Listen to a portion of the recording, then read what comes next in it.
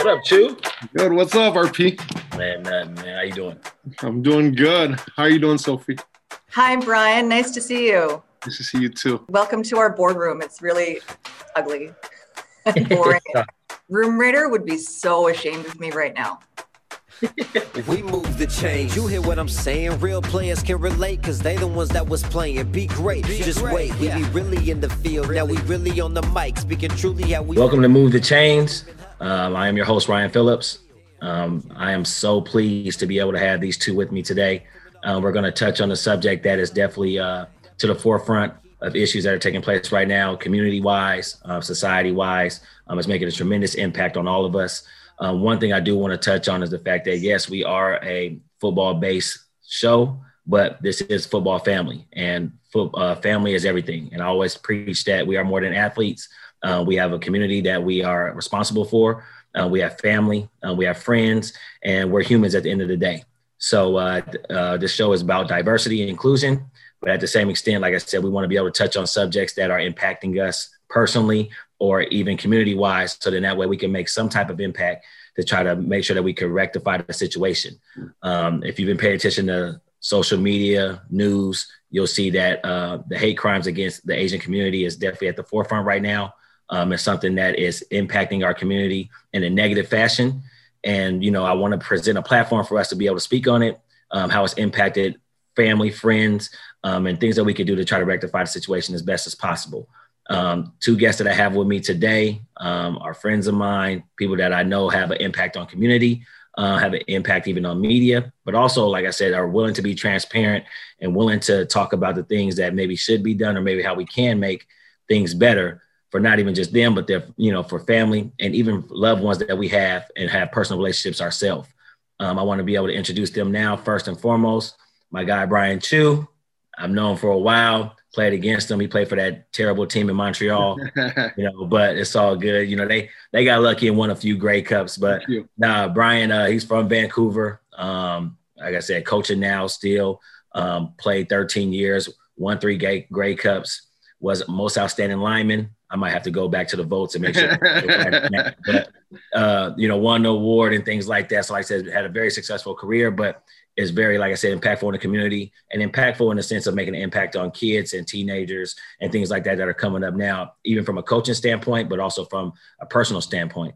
Also, I have Sophie Louie, TV anchor for Global News, even started out doing radio first, you know, and things like that. But like I said, has now transitioned and been now doing TV for a while. Like I said, on one of the more premier, you know, news stations that we have to make an impact on our community and so forth. And when I say our because like I said, I've been a part of Vancouver for a long time now. So this is my backyard as well. So Seattle is first home, but Vancouver is definitely second. So, you know, with that being said, you know, definitely want to thank you guys for coming on. Thank you guys for taking the time. Obviously, we've seen the things that's going on right now. I touched on earlier how our show is about diversity and about inclusion, but just right now, you know, just to kind of lead it out before we jumped all the way into it, the word diversity, I think, gets thrown around a lot. And I think that everybody's perspective of what that is and what that looks like is, you know, it varies from person to person. So, you know, for me, I want to lead out by asking you guys, like, what does that word mean to you guys? You know, and also, like, has your perspective of diversity and how it's been embraced by the community, has that changed based on the things that's taking place right now amongst your community, amongst friends, amongst family? How is that, you know, how's that whole word changed maybe for you from a personal standpoint? And how is that, you know, being embraced by society, by social media and things like that to the forefront? I guess I'll start off with you, Sophie. How do you feel about that right now at this point? Well, I think diversity has evolved for me, like, you know, over the years. I've been in media for 20 plus years now. And it's something we talked about in the beginning of my career, but I definitely think it's evolved and grown and hopefully still has more room to grow. I think in the beginning of my career, it was thought of as more of like a lip service thing, like just something you had to do. I remember when I started out that I had a prospective employer. He was interviewing me for the job for a job at a radio station, and he said something to me about I didn't get the job, which I'm glad for. But anyway, he said something about how we already have our experiment in employment equity because they already had one Asian person working on the staff at that time. So it was something employers at that time knew they had to do. Mm-hmm. But I think now it's, I hope, something that employers want to do and see the importance of it. And I feel like we're moving in the right direction. And you know, internally for me as well, because probably back then I didn't really think about it much. When I was younger, I didn't think that I was raised to think we're all equal. Mm. And so I just believed it. Mm. It's interesting that, you know, the innocence of youth, you really think that we're all equal. And then as you get older, you realize, oh, hang on a second. No, we're not. Right. And so I think that I not only know it's something we have to do to feel, you know, to show our viewers that we are diverse, but it's something we should do behind the scenes as well, so that we have a diversity of opinions and a diversity of backgrounds to just add to the richness and the depth of our stories. So that's how it's evolved for me over the years. Chu, what about you? Some tough stuff to follow, but I would agree with a lot of what Sophie's saying, though. To me, diversity is really just about inclusion. Growing up in Vancouver, I really didn't see color, believe it or not. I mean, it was a lot of Asian kids in my school, and for me, playing football is a game that's really wasn't really accepted among the Asian community. Mm-hmm. I mean, I remember my mom and my aunts they're really against it. They thought it was a game of violence, and Asians didn't belong in that game. So I didn't really feel, for me, the biggest thing was I didn't realize my color until I went to the United States. Mm-hmm. That was the big moment for me. When I went to the States and I just looked around, I'm like, I've never played with a black guy in Vancouver. I never did. And I was just looking around and I'm like, holy cow, I'm the minority here. And that's the first time I actually felt it. I heard remarks. It was tough in the beginning because I was getting it from both sides. And me being the minority, I always had that voice in my head that I don't belong. And there were times I wanted to give up and just say, you know what? Okay, I don't belong. But then I kind of found my own inner strength, I guess, and just realized it was time that someone has to take that chance and just, because, I mean, we're talking about generations. I mean, my kids, they're all going to have to walk behind us, right? So we can create that path for them, make their lives a little easier. But really, diversity in general, to me, it's become such a hot topic now. And with COVID and how a lot of Asians are getting attacked. And I think culturally, Asians in general have been a lot more passive and non-confrontational.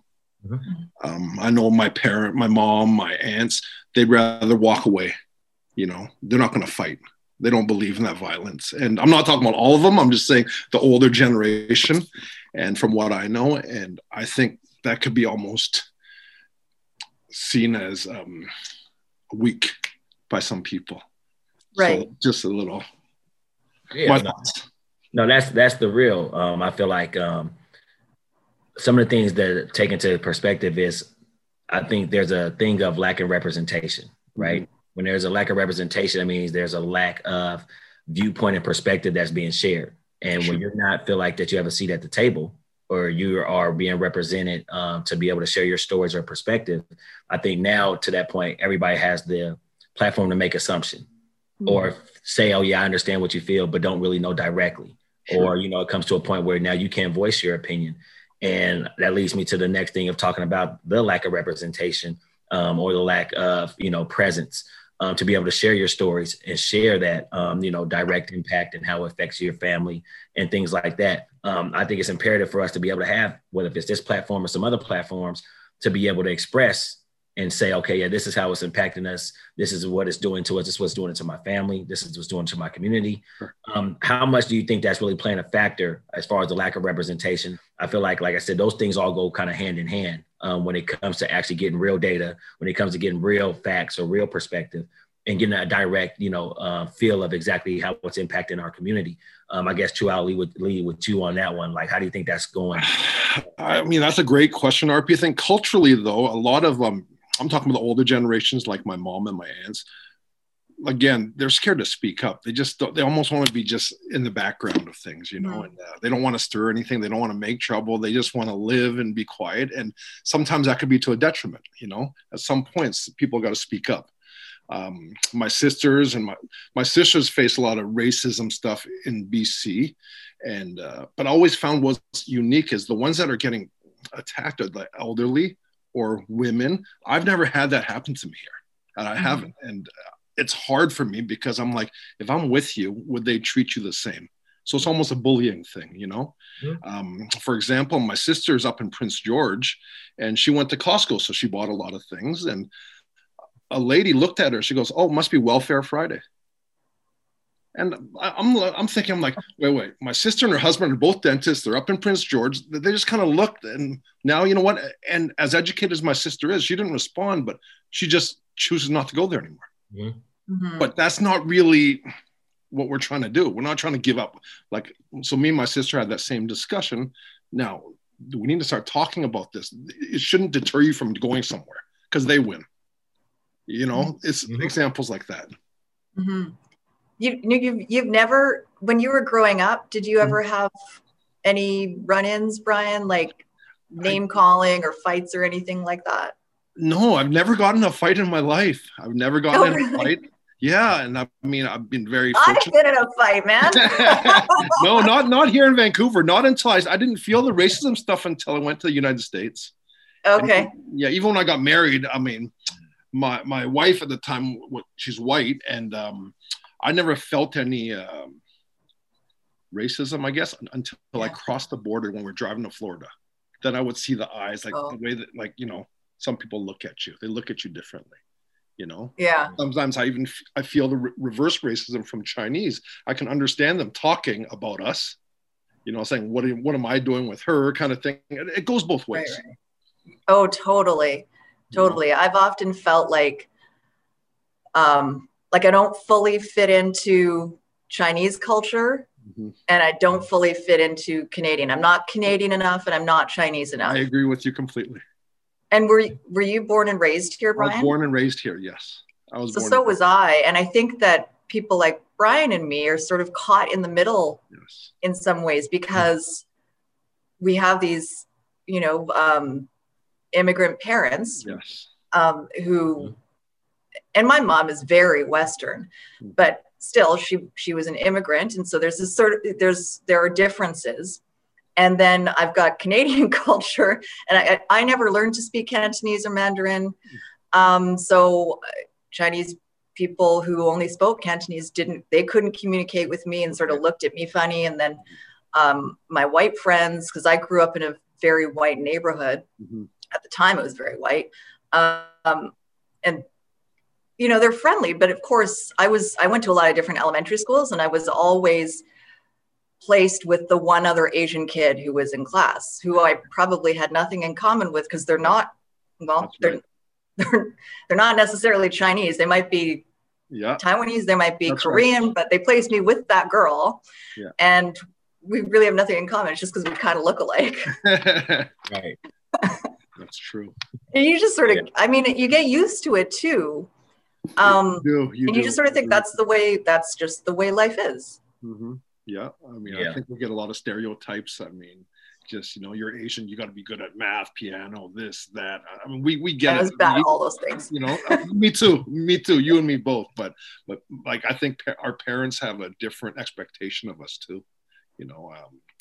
They expected us to hit certain levels in academia, and whereas it was always about an image, which has kind of changed over time now, though. Mm-hmm. Yeah, and I think life experiences obviously, help you, guide yourself in realizing, what was reality to you at 10, 11, 12, 13 years old. Now as a grown adult, now you're having to encounter some other things, you know, as being an adult now. And now, you know, as a parent and things like that, now you're actually trying to make sure that they understand what reality really does look like. You know, obviously they're not going to be able to get the full sense of it, but, you know, your job as a parent and, you know, as someone that's impactful in the community, you want to try to guide them as best as possible and try to prepare them, you know, for things to take place.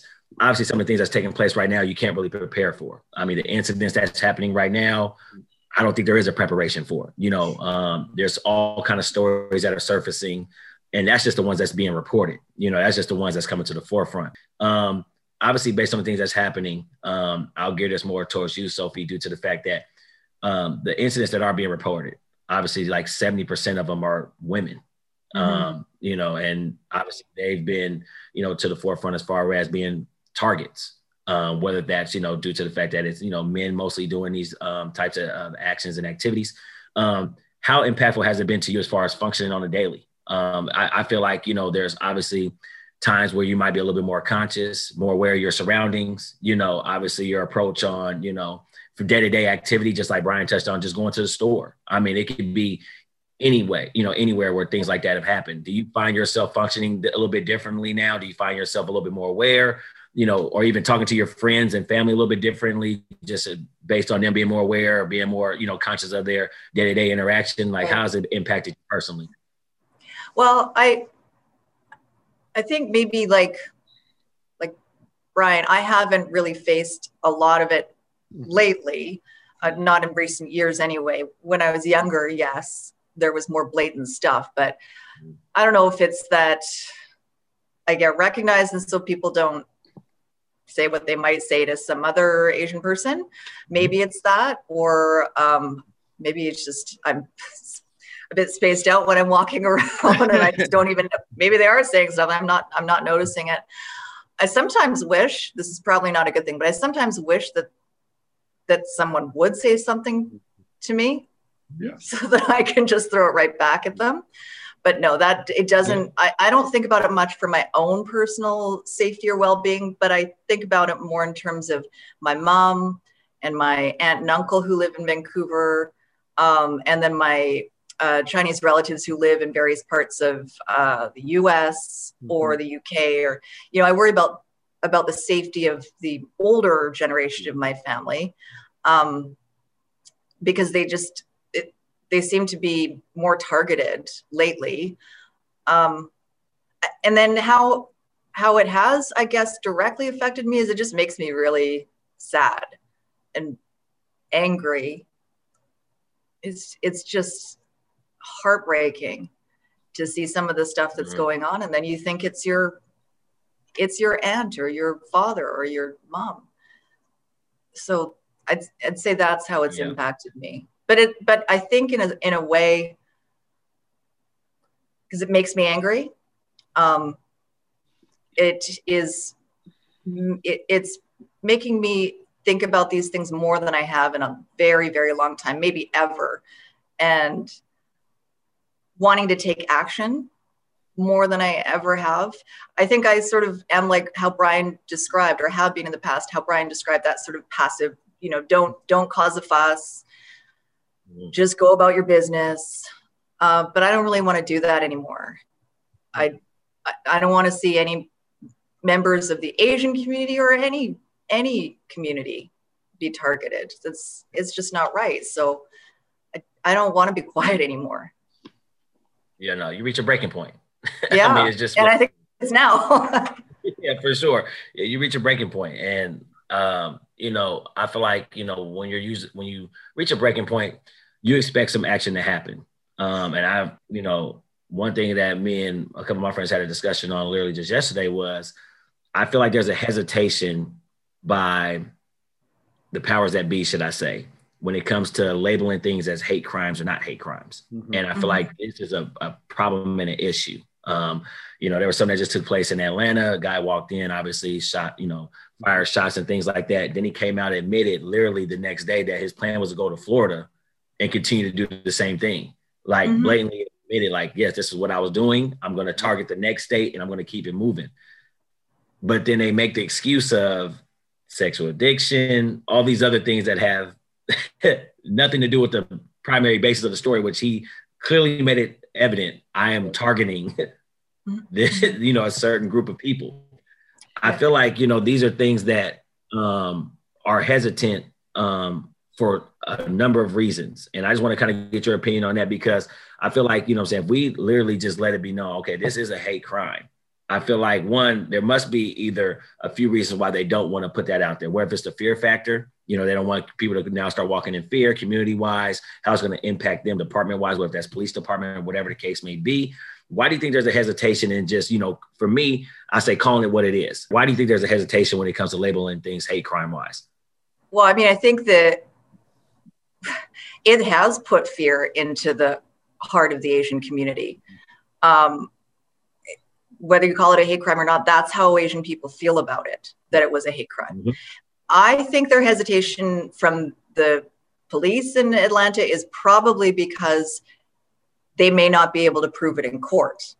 So legally, maybe it doesn't meet the legal definition of hate crime. I don't know how it's prosecuted in Atlanta, but and maybe it wouldn't meet the legal definition of hate crime here in Canada either. I don't know, but that's probably why the officials are afraid to say it, or I don't know if afraid is the right word, but are reluctant to say it now because they don't have the evidence or the proof legally. Mm-hmm. But from a human point of view, it's 6 East Asian women were killed. Mm. And these East Asian women, maybe, I don't know all the backgrounds, but you have to look at the layers too of why they were at these massage parlors in the first place. Yep. Were they perhaps trafficked? Were they forced into that kind of occupation because there was no other occupation for them? Mm-hmm. There are all sorts of racial layers to why they were there in the first place. So I think, can we call it a hate crime? Legally, I don't know, but I feel there was hatred in his heart. And it strikes me that there definitely was racism and racialization involved in this shooting. Mm-hmm. Chu, what about you? What you think? Man, I agree. I can't add much more to that, but to me, I felt it. I mean, I asked my mom what she thought. She's like, it's a hate crime. It's a hate crime. I mean, I don't know how you can work around that, but that's just my 2 cents. I can't add too much more to what Sophie just said. Yeah, no, and the hate crime is like I heard this on a podcast last night, but a hate crime causes, I guess, is supposed to cause fear or terror within a certain community. Mm-hmm. And even if the police in Atlanta aren't calling it a hate crime, it has caused fear within the Asian community. That's 100%. So it's just what it is. Yeah. I mean, that's but some things to me are just black and white. Yeah. And there's no extra this or extra that. And I don't think you need certain evidence of it. Like, if I willingly admitted to you that this is what I'm doing, I don't know how much more you need. I mean, that's just, and we talked about the human factor. Like, to me, that's just human common sense to me. I don't need a law or a policy to sit up there and justify to me the intentions of this man that was going out, obviously, with the intention to kill a certain group. Like, there's nothing really more to me, that I need to find out about. And that's where, I feel like there's a disconnect. There's a disconnect in security, you know what I'm saying? And that's what I want to touch on as far as like, in you guys' perspective, as the things that are happening right now, do you feel, secure in the things that are taking place? Do you feel supported? Do you feel like, your peers are, valuing, the things that are happening in your community? I feel like, there comes a point in time where you have to do more than just the social media repost, the social media retweet, and things like that, right? Like, I understand that I can sit back and say, well, yeah, it's not impacting me, but because I see it and it looks like the thing to do, let me go ahead and retweet it. Or now it looks like the thing to do, let me go ahead and post on Instagram or whatever the case may be. But there comes a breaking point, like we talked about before, where either you really feel supported, you feel secure, you feel good about the direction things are going, or, you feel like, there's definitely going to be some things that are going to be put into place, whether that's policy wise or anything like that, that's going to help this situation. Right now, just looking at it for what it is and being black and white, do you feel supported right now? Do you feel like, people are having your best interest? Do you feel supported by your community or even by friends? Even if it's from a different race, we all have, a mixture of friends and, family and things like that. Do you feel supported all around in regards to that? And I think, Chu, I'll go ahead and start with you. That's a tough one to me. Feeling supported, I would say for the Asian community, probably not. But at the same time, in all fairness, I don't know if the Asian community has really reached out for help either. I think it can go both ways. Like I told you before, being so passive, a lot of the elders haven't come forth publicly, or they don't want to speak of this. Just like for years, I had a debate with my mom and my aunts not too long ago about, what's so funny is all this time we see how with the Black Lives Matter and how the African Americans are being treated. The Asians in general, we've always stood back. We're quiet. But now it's the other way around. And I'm seeing some Asian organizations demanding that the Black Lives Matter movement jump on with us kind of thing. I'm like, it has to go both ways. I mean, there's more to it again. Like Sophie is saying, there's always layers, right? So that's a big one for me. Yeah. I've definitely felt support from, for the most part, from my company. There have been some instances where, I have concerns about the way things were handled, but overall, I think I have support from my company, from my coworkers, and people have been reaching out to me. It surprised me. The first person who reached out to me on Twitter just DM'd me to check in, basically to say, hey, I'm thinking about you. I see you. And it surprised me. But then I had a few more messages like that, and it was really nice. I almost felt like embarrassed. Yeah. Like, it's not me. Yeah. I wasn't hurt here, right. But then I guess I am hurting. So, emotionally, it's a hard thing. And I remember reaching out to some Black folks after George Floyd was killed.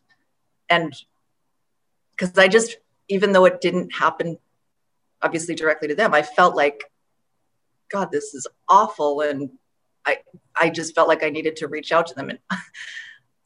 And now having people reach out to me, I feel like I sort of understand what they were saying back then about how they were inundated a little bit and didn't really know how to deal with the flood of messages that came in.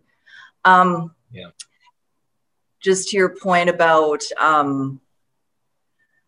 support, like the support we haven't asked for. Yeah, I think because we have been passive, and I think largely over the years, we just haven't even recognized ourselves that there's anti-Asian racism. So if we refuse to recognize it ourselves or talk about it, then how are people supposed to support us? Right. Yeah. And, like you talked about being passive and things like that. Obviously, there's been a lack of reporting, that's going on when it comes to incidents and so forth. And there's a variation of barriers that people claim to be the reason for it. I mean, I think like you talked about culturally, just, kind of just going on and moving on, especially from, an elderly standpoint. But obviously it's hard to try to make a breakthrough when things aren't being reported and there's not enough data to support the things that is going on. Can you maybe speak on some of the other barriers that you think are taking place that are maybe preventing, the reports, preventing people? Is it just a fear factor? I think fear sometimes is enough. Some people are just scared of it. People sometimes are scared to do the interview. Some people are scared to, put themselves out there, especially if their name is going to be associated with it. Obviously there might be language barriers or anything like that of the sort. What are some of the things that that you guys can maybe touch on that, if it's from experience or just know that maybe prevent the reporting and prevent, people want to come to the forefront and speak on it? I think what you said, RP, is pretty much what it is. It's fear of the language barrier is always an issue. And it's the fear of the unknown, what's going to happen, right? To put yourself out there. I just think of my mom putting herself out there and, like you said, getting her name out there that, she's reporting something. She doesn't understand what kind of backlash. It's just the fear of the unknown of what could possibly happen, right? I mean, we're to the point now where I don't want her to go out by herself, you know, because someone could just push her over. You just don't know. So it's our whole family's kind of pretty wound up about this right now anyway. Oh, and that's such a shame. You know, she can't live her life the way she should be able to. I know. And we're in Richmond, and I'm like, in Richmond, the majority of them is Asian anyway. We should be, you know, she should feel safe, but she's had plenty of run-ins in Richmond, whether it's, you know, the way she's parking, or, for example, she was driving, and I've seen this quite a bit. You see a lot of Asians leave their masks on in the car. And people get upset with that. They're like, oh, you guys are idiots. You can't catch COVID in the car. Well, the real reason behind why we tell my mom to do it, because sometimes she forgets to put it on after. So we say, when you leave your house, put it on, and just don't take it off till you come home. Because there are times she'll take it off and then she'll leave it. And so we tell her just leave it on. But you hear the comments, right? She's heard those comments from people driving by. So it becomes, she just tense all the time the minute she walks out the door. Yeah. I think, so there's fear, there's language, like you said. And I also think, like Brian mentioned earlier, you just don't want to make a fuss. So if it's just a little thing, like, you know, I wasn't really injured, it was just a shove, or someone just spat in my face, or something like that. I mean, now in COVID times, I guess we would report it if someone spat in your face. But, you know, if it's something like that, I had a guy spit in my face many, many years ago. And I just yelled at him. I didn't report it or anything. You just don't want to make a fuss. It's not a big deal. I didn't get really hurt. I was just really pissed off. So, you know, it's like, there are bigger things to think about. I mean, and really when it comes down to it, these are the little things that build up into the big things, but we have this mindset, which is deeply ingrained in us. Don't cause a fuss. That's it. Just go about your business. Right. To me, one time is enough. I mean, I don't think you need thousands and thousands of numbers to sit there and say, yeah, we have a problem. Like it's definitely a problem. And it's definitely a problem in the sense that, one, everybody should be able to be comfortable in their own skin. Let's just call it what it is.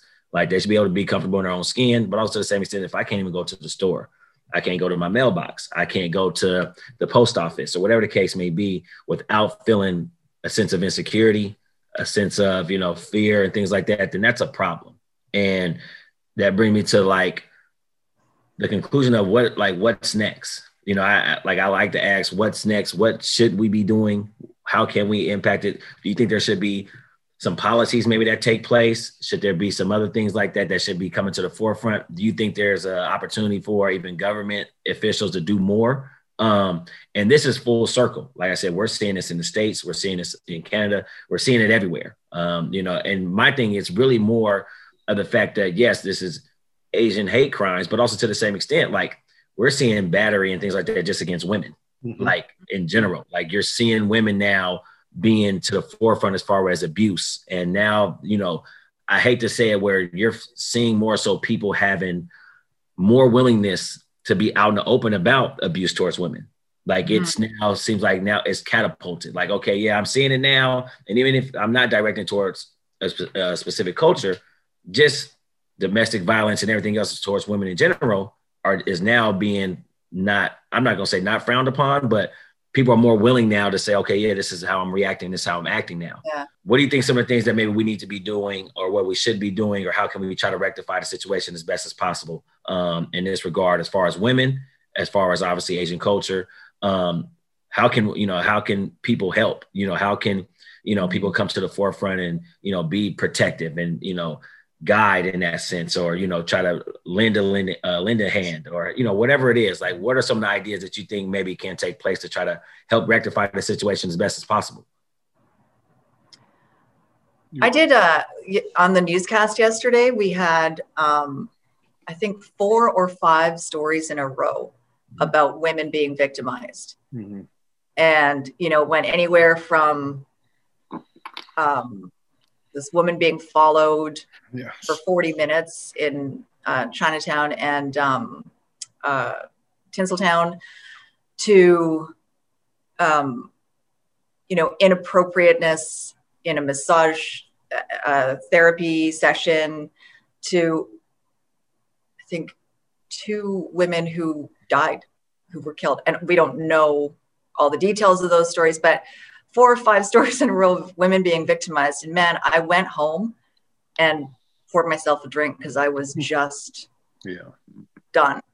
Mm-hmm. So thank you for bringing that up, because no matter what color they are, it was that women are really just objectified and victimized like that is, it's chilling. Sorry, my phone's ringing. I'm trying not to look at it. It's just chilling and disheartening. But what are the answers?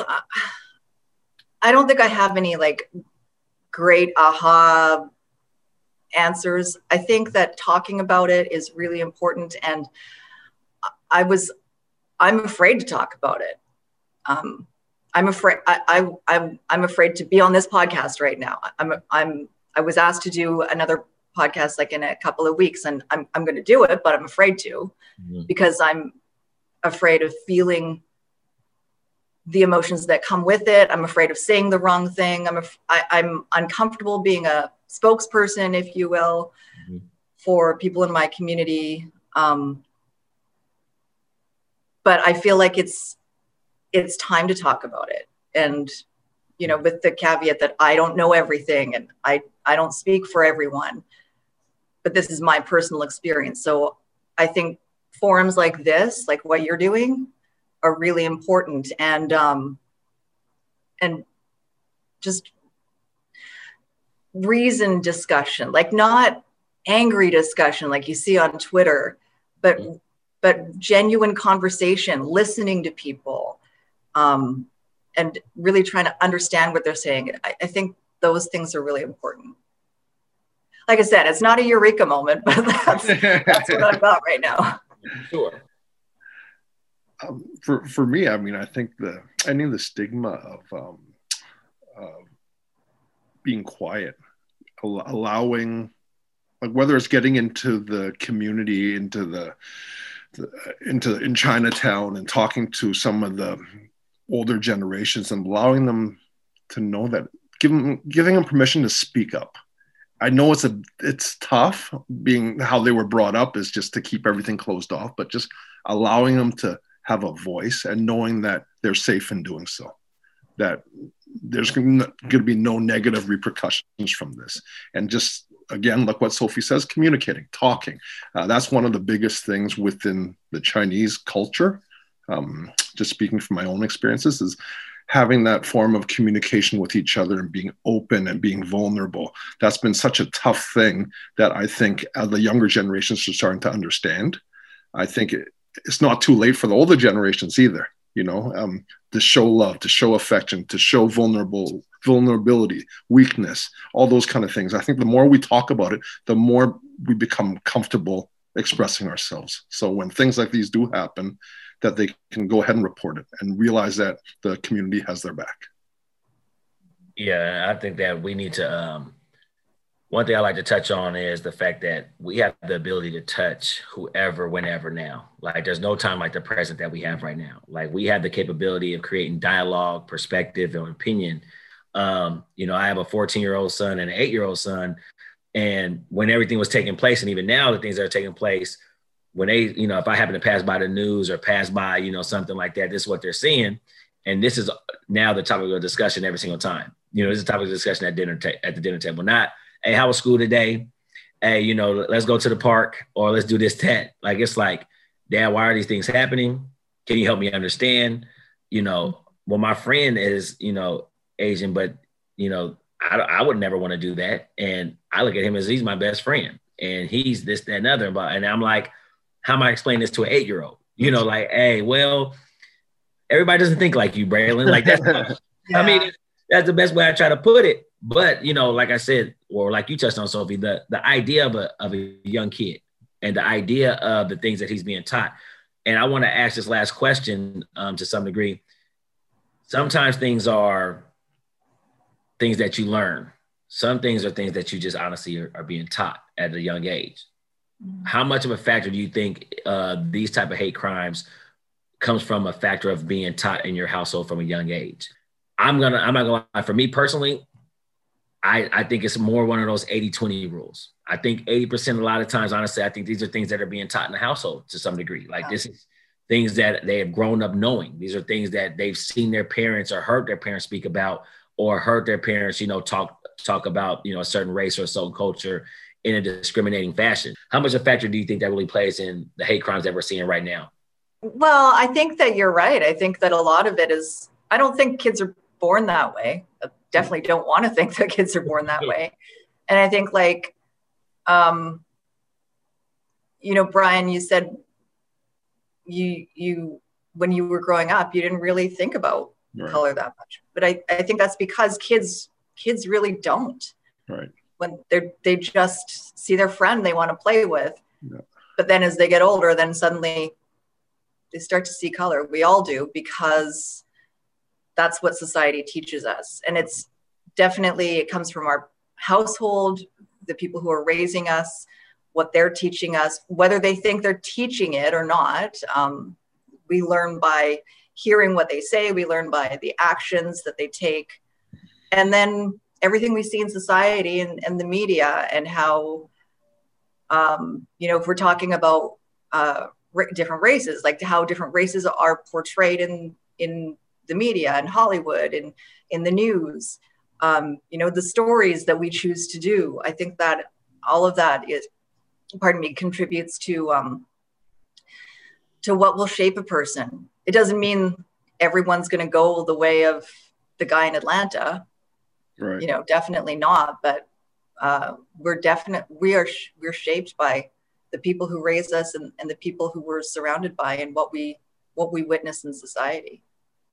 I agree completely with what Sophie's saying too. Kids are born with like a blank canvas, right? We get to paint them, right, by how we raise them, how we teach them, but society has a big say in it, in their environment, in their neighborhoods, in their upbringing. And a lot of that, the way they're brought up at home, I think a lot of it, if it's racially issues, I think a lot of it is ignorance, just not knowing. That's always been a big thing, even in the Asian community. Mm-hmm. I remember growing up, and some of my aunts, and they didn't know how to act around people of color. And it's almost like I'd look at them. I remember looking at them like, why are they hanging on to their purses like that? Why are they doing this? I'm like, these are just people. Like, as a kid, I'm looking at them like, what did this poor guy do? He's just the wrong color. Like, he's brown, black. Who cares, right? But I think they were brought up in a different era too, but they just didn't know any better. So to me, that's a form of racism in itself. Mm-hmm. Yeah. No, and experience a lot of times shape, obviously, your perspective, right? Sure. I could be raised a certain way, but my experience at that point now should be able to also form or mold my opinion and perspective. I think we got to broaden and widen our horizons as far as that goes. I really appreciate you guys coming on. I really do. I appreciate you guys taking the time. I appreciate you guys honestly sharing your experiences, sharing you guys' family, culture. Like I said, the way it's impacting you, I think it's tremendous. I think it's imperative. I think it's something that we have to have more often. As things, continuously happen. And even when change does happen, because that's what we're hoping for, I do want to have you guys back on and also get a perspective of how it's impacting you still. Because like I said, I think the feel-good story is just as important. If we get to that point of making some change and things like that, I think you guys need to be able to voice that too, because I don't want it to be the only time we come to the forefront is when bad things happen, or we only want to report the bad things. Well, I think there comes a point where, hey, I'm starting to see some, some change. And I'm starting to see, some things being shed some light on some positive things. So then that way, some people feel geared to maybe make that enhance a little bit more. I think that's just as important. And I feel like we don't get those stories enough. So like I said, I appreciate you guys coming on. I appreciate you guys taking the time. Like I said, until the next time, I appreciate you guys coming on Move the Chains. And like I said, until next time, we'll continue to make things happen and continue to better our environment and better our communities as time goes on. Thank you very much. Thanks, RP. Thank you. Impact. What up, RP? Let's turn it up one time. You did. We move the change. You hear what I'm saying? Real players can relate, cause they the ones that was playing. Be great. Just wait. We be really in the field. Now we really on the mic, speaking truly how we feel. For real, screaming hut one, hut two. Tell me what you gon' do. Coming off that edge, only way to stop is hold you. Never let the gatekeepers control you. Once you lose your voice, now they definitely know they own you. But not I. Ryan Phillips coming so fly. Pick 6 on the way when that ball's in the sky. They say time is money, and I wonder why. Now I know that's a goddamn lie. Let's go. Come and get game from the chains. Everybody love it when you the chains. Haters hate to see me really do my thing. Move the chains, move the chains. Let's go. Move the chains. The #1 podcast. Move the chains. Do my thing. Getting this dough, you know how it go. Grab a seat and tune in, then tell me what you know. Back when T.I.P. said, get it on the flow. R.P. was on BC, putting on a show. For show, screaming touchdown, touchdown. Everything you want now. Fans be the chain gang, game every month now. Don't even try to front now. These new dudes be something like my son now. I'm better than ever. The game that we speak gotta be clever. Ball hard no matter the weather. I cheese for the picks while I'm counting this cheddar. On my mama, boy, I never will let her. But so you know I gotta get up and run. Just come and get game from the chains. Everybody love it when you the chains. Haters hate to see me really do my thing. Move the chains, move the chains. Let's go. Move the chains. The #1 podcast. Move the chains, do my thing. Come and get game from the chains. Everybody love it when you the chains. Haters hate to see me really do my thing. Move the chains, move the chains. Let's go. Move the chains. The #1 podcast. Move the chains, do my thing.